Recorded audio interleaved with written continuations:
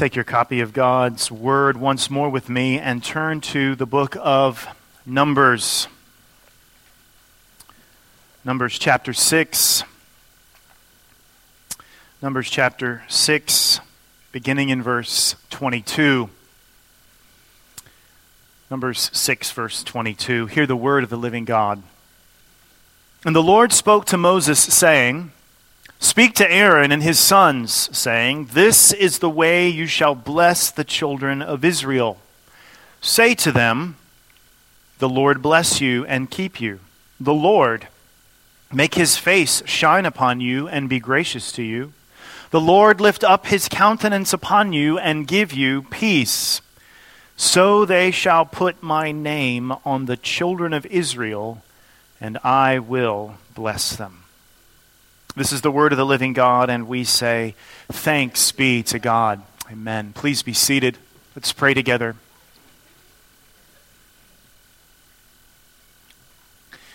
Living God, we ask that you might bless the preaching of your word, the hearing of your word. We ask your benediction by the Holy Spirit upon this brief time wherein we will look at a passage of Scripture. We pray that you might knit our hearts through this text again to the King of Kings and Lord of Lords, that you would help us and encourage us, we pray. In Jesus' name, amen.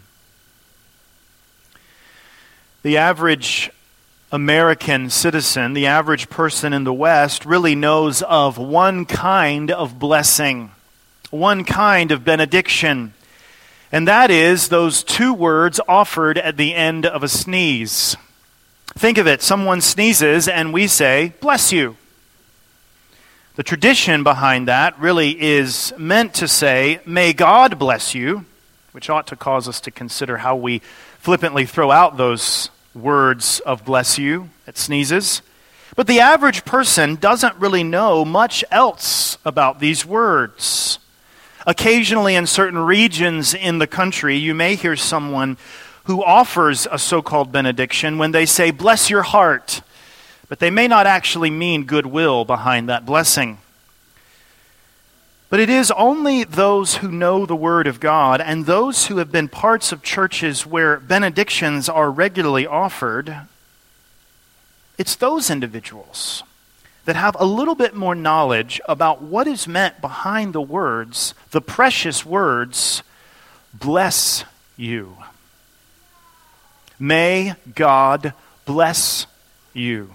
This, of course, is a benediction. That word benediction means good saying. Benedictions are all throughout the Scripture. And it's not by mistake, it's by design that in the Old Testament and in the New Testament, the people of God often received words of benediction, particularly at times of worship. Here at our church, morning and evening, there is a benediction. You've heard me say this, but growing up in the churches that I grew up in, typically the benediction was the pastor calling on someone at the end of the service to offer a prayer. And there's nothing wrong with offering a prayer at the end of a service, but really a benediction is more literally God's words of blessing coming to the people. And think about how we design our worship services here at Grace. Who speaks first?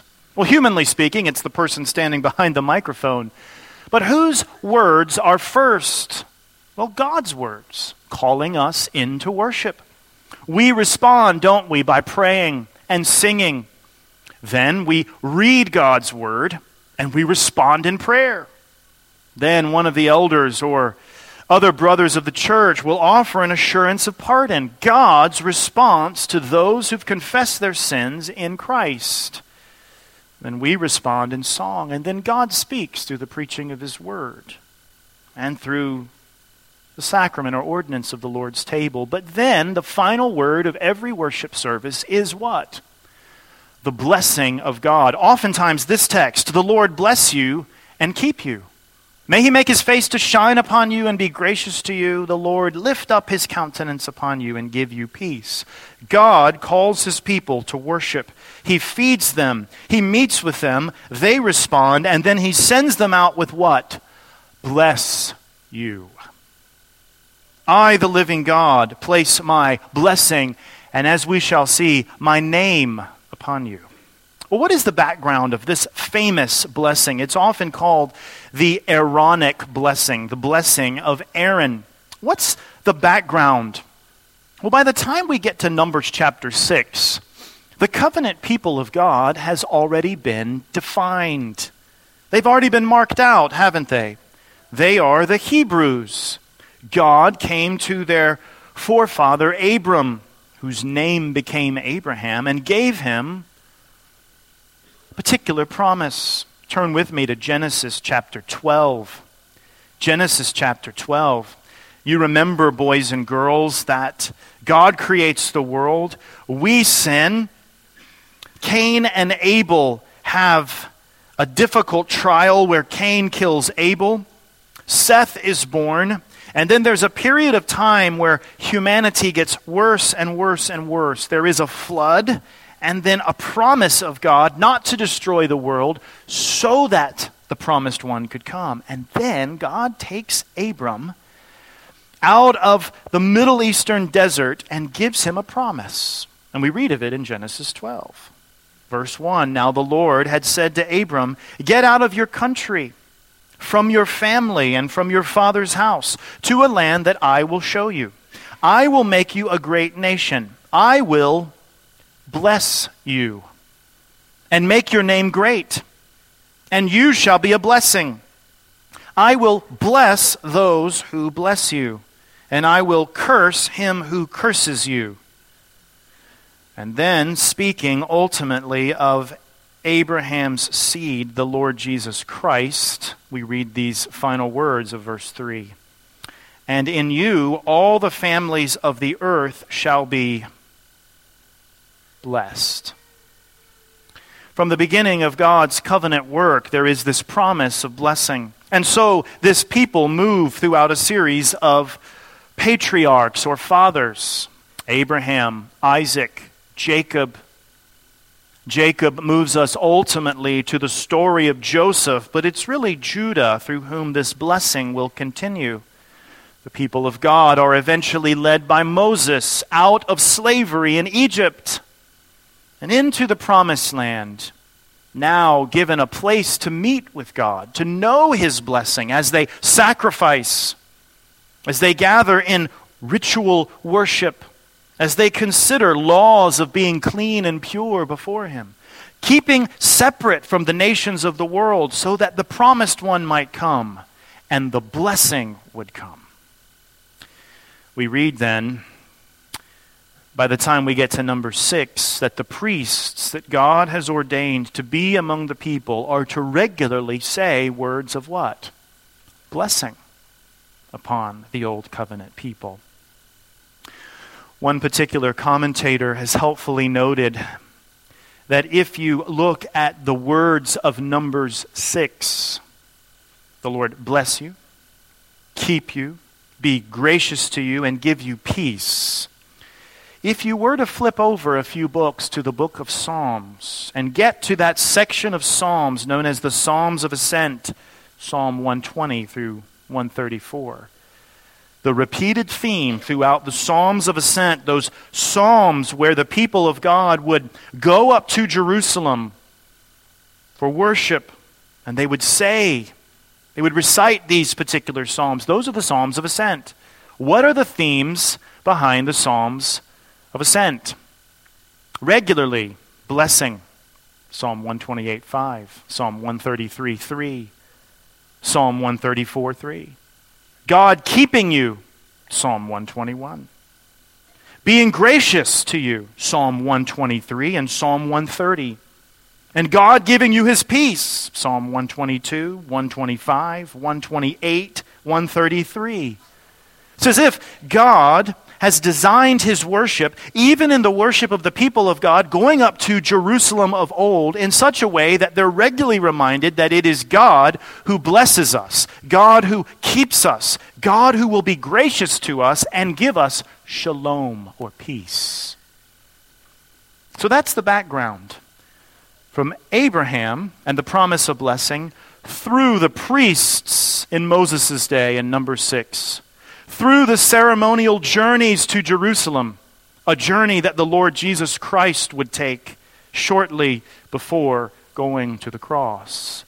It's a journey where the people of God regularly recite what? God will bless us. In his word, he said he will bless us. That's the background. But what did this look like? What are some of the details? Well, in Numbers chapter 6, verse 22, we see that it is the priest, the person in the old covenant ordained by God, who will offer this blessing. He will stand as the one who says, bless you and keep you. May the Lord make his face to shine upon you, gracious to you, shalom upon you. And it's important for us to understand that the words come, divine blessings come through a human mediator. Now make no mistake, the priests of old were just placeholders, weren't they? Priest after priest after priest, simply giving the words that God had told them to give. Will there ever be a priest who will be the final priest? Who will announce and pronounce God's covenant blessing over his people? Well, this priest would offer this word of blessing. You can read of the ceremony surrounding this, but turn over just a few pages to Leviticus chapter 9. Leviticus chapter 9 and verse 22, we also see one particular posture. This is still the time of Aaron. Notice what happens in Leviticus 9, verse 22. Then Aaron lifted his hands toward the people, blessed them, and came down from offering the sin offering, the burnt offering, and peace offerings. And Moses and Aaron went into the tabernacle of meeting and came out, and what did they do? They blessed the people. Then the glory of the Lord appeared to all the people. Fire came out from before the Lord and consumed the burnt offering and the fat on the altar. When all the people saw it, they shouted and fell on their faces. You see, there was a posture of offering blessing. The priest, signified by Aaron and his line, would offer a blessing to the people with hands raised. It was as if to say, this blessing comes to you from Almighty God. This blessing comes to you as we, quite literally, will have blood on our hands. Well, that's the background. Blessing runs throughout the Bible. And those are some of the details. A mediator or priest with hands raised offering words of blessing from God. But what about the particular content of our passage? The most famous blessing, perhaps, in all of the Bible. Well, let's look at it. Firstly, I want you to see something. Before we look at the words of blessing, don't miss the final verse of Numbers chapter 6. Notice what it says. So they shall put, some translations might render it invoke. So they shall put my name on the children of Israel, and I will bless them. We should just linger here for a few moments, and we don't have time to do it this evening. But so often we hear of this blessing. And we stop in verse 26. The Lord lift his countenance upon you and give you peace. But what does the Word of God say next? That this blessing is really attached to what? The name of God. So they shall put my name on the children of Israel, and I will bless them. Notice the connection to blessing and God's name. However, surely this idea of benediction, particularly and God's name being put on people, is an old covenant thing. Surely there is no instance in the New Testament where we see believers, Jew and Gentile alike, having God's name placed on them. Well, of course, we know that there is, don't we? Turn to the very last page of your Bibles, Revelation 22. Revelation 22. All of the blessings of the Bible find their final end, their goal, their terminus, if you will, in Revelation 22. The very last chapter of the Bible, John receiving a vision of what is to come one day, still for us in the future, boys and girls. A picture of the new heaven and the new earth. And there we read in verse 3 of Revelation 22, "And there shall be no more curse, but the throne of God and of the Lamb shall be in it, and his servants shall serve him. They shall see his face," and what? "And his name shall be on their foreheads." You see, the theme throughout all of the Bible is God blessing his people as blood is spilt that they might come near and receive the promise that God is satisfied to call them his people and to have his name on them. Now, brothers and sisters, think about the absolutely staggering reality of this. The living God, the triune God, the one who spoke all things into existence, is pleased for you to bear his name. Of course, we're told in the third commandment, aren't we, that one of the things that deeply separates us as sinners from the living God is that we do what with his name? We take it in vain. We don't reverence it. We don't revere it. But our Lord and Savior came and bled for us, that all of us who've broken the third commandment and who've trampled the name of the living God, who've taken the Lord's name in vain, now are clothed in the righteous robes of Christ, who perfectly honored the name, that we throughout all of eternity will have what placed on our foreheads symbolically? The very name of God. So when God tells Moses, hey, tell Aaron to bless the people.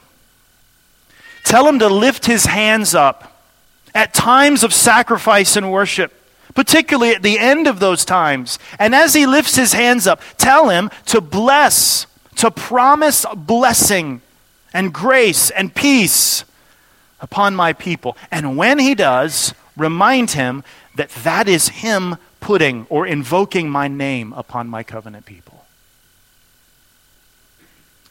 Well, that's just the final verse.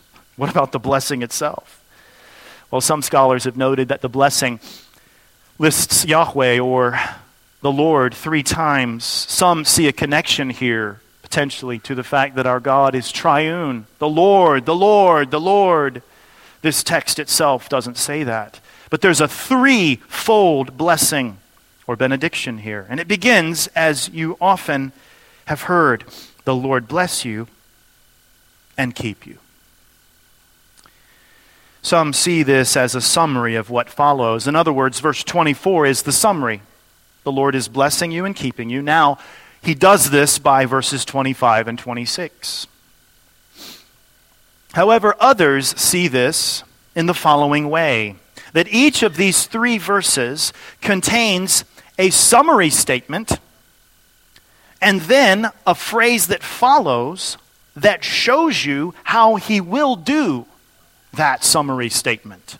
For instance, a commentator by the name of Osborne makes this argument, and he is not alone. He says, the Lord bless you. How is he going to bless you? He's going to keep you. The Lord make his face to shine upon you. What does that mean? You are going to know his grace and favor. The Lord lift up his countenance upon you. What does that mean? Well, it means that you, as we will see, will have peace and right relationship with him. The Lord bless you and keep you. Well, let's look at some of these words. Firstly, then, in verse 24, I think we see the blessing of preservation. The blessing of preservation. That word keep is seen in the Old Testament in various contexts. Genesis 28:15. 1 Samuel 30, verse 23. Psalm 91, verse 11. Regularly throughout the Old Testament, the promise of God keeping his people in various ways is seen. Here, that blessing is listed. The Lord bless you and keep you, preserve you. But then, in verse 25, what do we see? The Lord make his face to shine upon you and be gracious to you. And if commentators are right who argue that the word picture of God making his face to shine upon you is described as then God being gracious to you, then this part of the blessing is the promise that God will have favor on you. He'll preserve you, verse 24, but he'll show you his favor. What about verse 26? The Lord lift up his countenance upon you and give you peace. This one is particularly interesting. Boys and girls, God is everywhere. God is a spirit and does not have a body like men or women. But many times in the Old Testament, in order to help us understand something about God, God will inspire men to write words about him that use body kinds of terms. God's face, or God's hands, or God's eyes. Adults, we call this human speak. Anthropomorphic language, if you want. God being described in ways that we can understand. Now the blessing says that the Lord will lift his countenance upon you. Is there an opposite to this? Well, all throughout the Old Testament, how is God described when he is angry at sin? When people are not at peace with him? Interestingly enough, he's described as doing what with his face? Hiding his face. Deuteronomy 31, 17 and 18. Psalm 30, verse 8. So could it be, and yes, I think so, that when this word of blessing, the third word of this threefold blessing says, the Lord lift up his countenance upon you and give you peace, give you shalom, that what is being spoken here is the promise that God will not hide his face from you.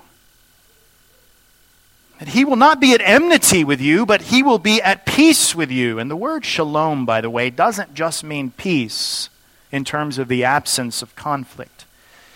It means wholeness of life, health, well-being. Whereas in the Old Testament, God hides his face from sinners who are in rebellion against him. The Aaronic blessing, wherein God puts his name on the children of Israel, includes within it the words, may the Lord do what with his face? Lift up his face, his countenance upon you, and give you peace. This blessing, wherein the priests following in Aaron's line will put God's name upon his people, comes with the promise of preservation, favor, and relationship.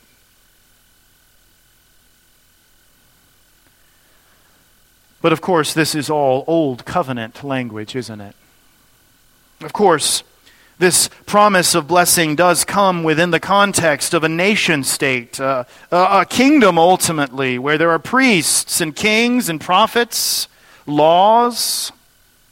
There is the hope of something to come, but this blessing is really contained, isn't it? The full blessing of Abraham has not come to the nations. So we, by the time we read number 6, ought to say, well, it's good. God put his name upon the Hebrews and offered them promises of preservation and favor and relationship.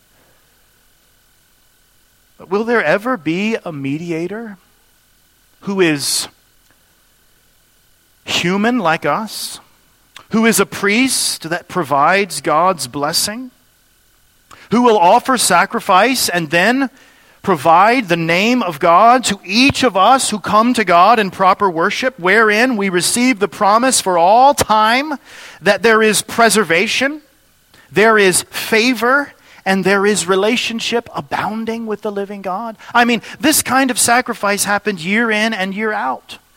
When will the final blood be spilt? When will it be that the priest can say, for all time, forever, God bless you and keep you, and be gracious to you and give you peace? Boys and girls, this is exactly what Jesus does for every single person who is in him. You see, week in and week out in our liturgy, which we don't need to be afraid of that word as Baptists, it just means order. Every church has a liturgy. Some are just more disordered than others. In our liturgy, there's a reason why there is a benediction at the end. Because all throughout the pages of Scripture, Old Testament and New Testament alike, God's people are called to worship at his feet, to commune with him, to speak to him as he speaks to them through his messengers, to sit at his table. Can you imagine the blessed promise of Psalm 23? Have you ever thought about it? The Lord prepares a table before me in the presence of mine enemies. He's done just that in Christ. But at the end of all of this worship, of all of this praise, of all of this sacrifice, there's the promise of blessing. So we read at the end of many of the New Testament letters, benedictions, don't we? We read one this morning from Hebrews chapter 13, over and over. The book of Romans, Jude, 2 Corinthians 13. Think about how many times in the New Testament the book ends with what? Grace and peace to you. Blessings be upon you. This is what God is going to do for you. Sometimes benedictions show up in the middle of books of the New Testament. Think about the benediction of Romans 6:14. Remember Romans 6:14? And that grand discussion of sin and union with Christ, Paul breaks forward with what to many of us upon the first read sounds like a command, but it's not a command. Romans 6:14 says something like this: sin will not have dominion over you. Now, yes, there are other parts of Romans where we're commanded to avoid sin. But there, in the middle of Romans 6:14, the benediction of God comes. Hey, you are in Christ. One of the blessings of God keeping you is what? Of God preserving you is what? Of God giving you shalom is what? Sin will not reign over you forever. So what are we to make of all this? Well, firstly, let me say it is appropriate for us to use Old Testament Scripture in our own worship services. Some would say, well, that was for them. What about for us? This is your story. The people of old leading us to Christ, that's your story. The blessing of Numbers chapter 6, 24 through 26 finds its fullest expression where? In Christ. And what is salvation described as in 2 Corinthians? The very face of Christ coming upon you. Well, what lessons do we learn then as we think about benedictions? The first is this: God's promised blessing throughout the Scriptures is yours in Christ. You see, the priests in the Old Testament put God's name upon the children of Israel. They offered blessing year in and year out, and then Christ comes and he is the ultimate fulfillment of all the promise of blessing. So when you hear these words, the Lord bless you and keep you, you're hearing them as one who has the full and complete revelation of God.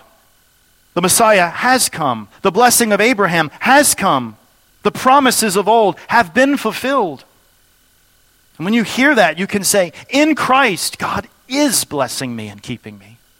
He is being gracious to me, and he is lifting up his countenance upon me. God's promised blessing throughout the Scriptures is yours in Christ. But secondly, because the New Testament not only affirms but strengthens the words of Numbers 6:24, the Lord bless you and keep you, you can read of this blessing through the pen of Paul. Romans 8. There is therefore now what? Nothing.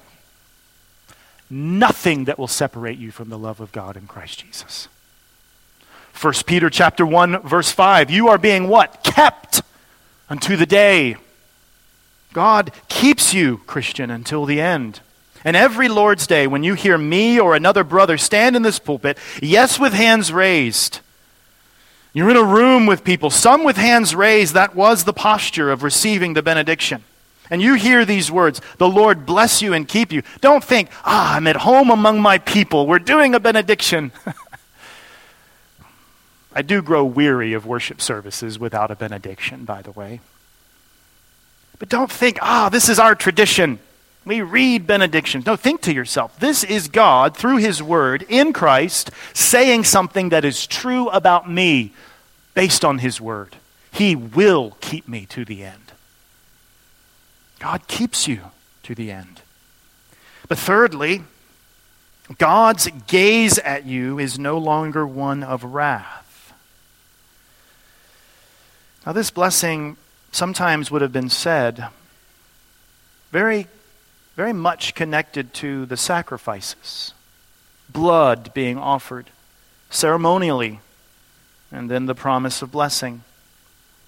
I don't want to make too much of the literature, but can you imagine the priests raising their hands? If they've been at a time when sacrifice would have been made, what would have been under the fingernails of those priests? What perhaps would have been staining their hands? The blood of the sacrifice. And now each of us come every Lord's Day, and what? We don't have the blood of animals under our fingernails. We have the blood of Christ covering our hearts. And we receive what? God's promised blessing to do what? Keep us to the end. And that His gaze upon us may not be one of wrath anymore. Christian, your performance this past week has not changed your standing before God. There is undoubtedly in every one of our lives at least one, if not many, unconfessed sins right now. It is beyond our ability to be able to confess and repent in our minds of every single sin we've ever committed. Of course, we brought them all to King Jesus. He's washed us in His blood. But have you ever thought about the fact that at the same time that we receive the benediction of God, we are still wrestling with sin? And some of us receive this benediction only on those weeks where we feel like we've done quite well. This has been a good week for me. I read my Bible, I prayed, I came to church. I'm even at church twice. Yes, I can receive the benediction now. Because it is true. I've demonstrated that it's true. Yes, the Lord's blessing is upon me. I feel as though I can receive that. But brothers and sisters, the benediction of God always comes upon the covenant people through the blood of a sacrifice. So there will be days where you will hear these words at the end of a worship service. Having communed at His table, hearing His word, confessing your sins. The Lord make His face to shine upon you and be gracious to you. The Lord lift up His countenance upon you and give you peace. And the unbelief in our hearts cannot fully press through to the reality that what is being said here is the opposite of the Lord hiding His face. Now, our confession helpfully describes the season of life sometimes where it seems as though God is hiding His face from believers. We're under a period of chastisement. But insofar as we've come to the living God in repentance, we're looking and resting day by day in Christ. We can read Numbers 6:24 through 26. And as those words find their ultimate fulfillment in Christ, we can say, the Lord's countenance is lifted upon me. God's gaze at you is no longer one of wrath. Lastly, brothers and sisters, those last four words, and give you peace, or and give you shalom. God has granted you complete wholeness, peace, and healing in Christ. Listen, if you're here and you don't know Christ, and you don't know this blessing, all that abides on you is wrath and curse.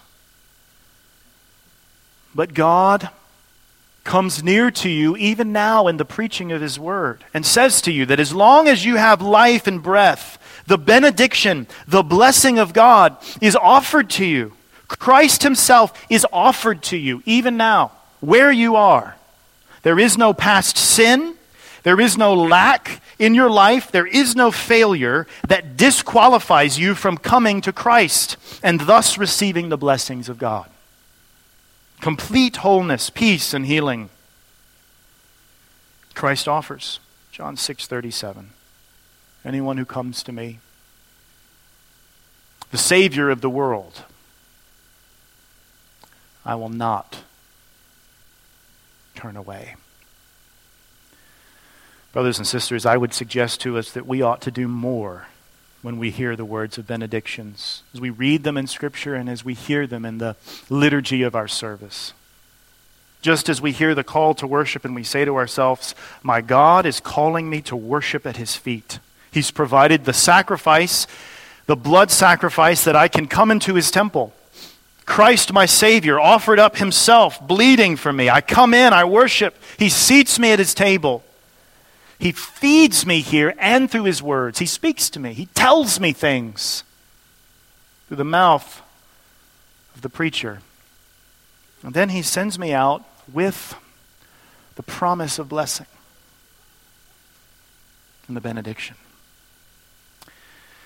One other note as we close. It's interesting, if you continue to read in Numbers, later in the book, the Israelites cross paths with the Moabites.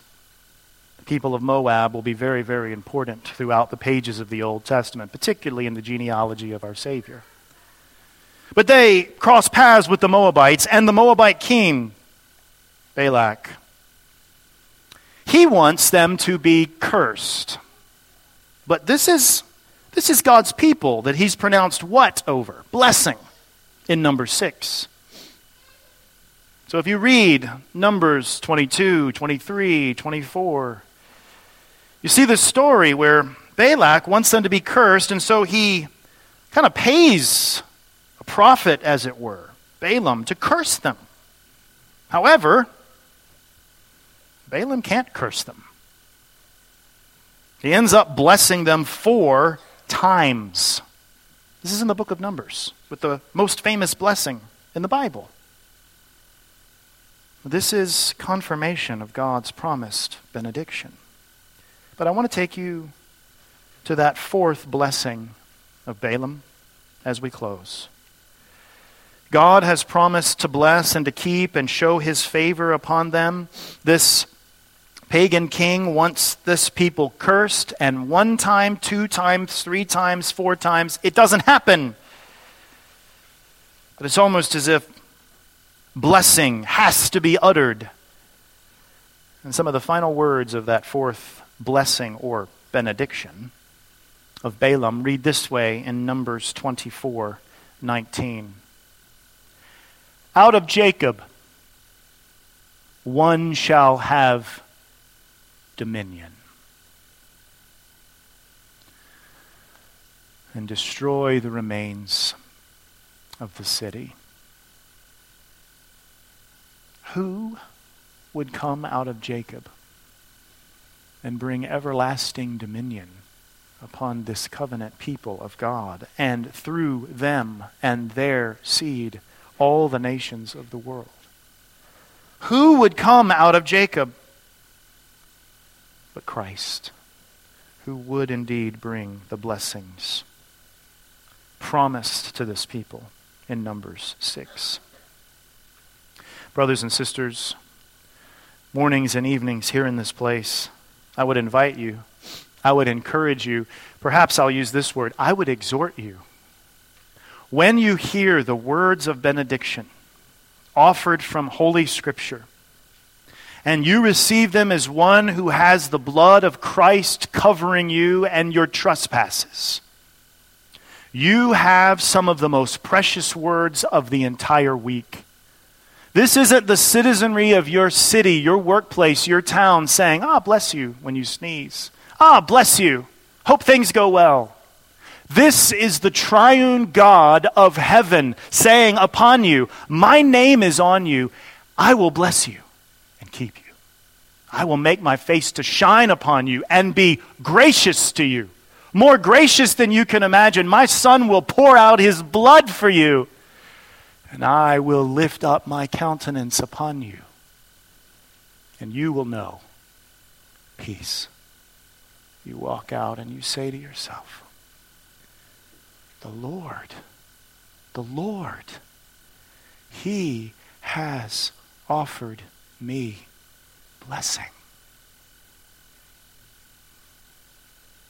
May we love and cherish the benedictions of our God. Let's pray. Living God, help us to see the thread of promised blessing throughout the pages of Scripture, all the way to the final page where our names fall by the wayside, and it is your name that is imprinted, as it were, on our foreheads. Priests and kings unto you forever, under the smile found over us in Christ. Lord, help us, we pray, until that day, to love the words of blessing you put upon us through your Scriptures. In Christ, in Jesus' name, amen.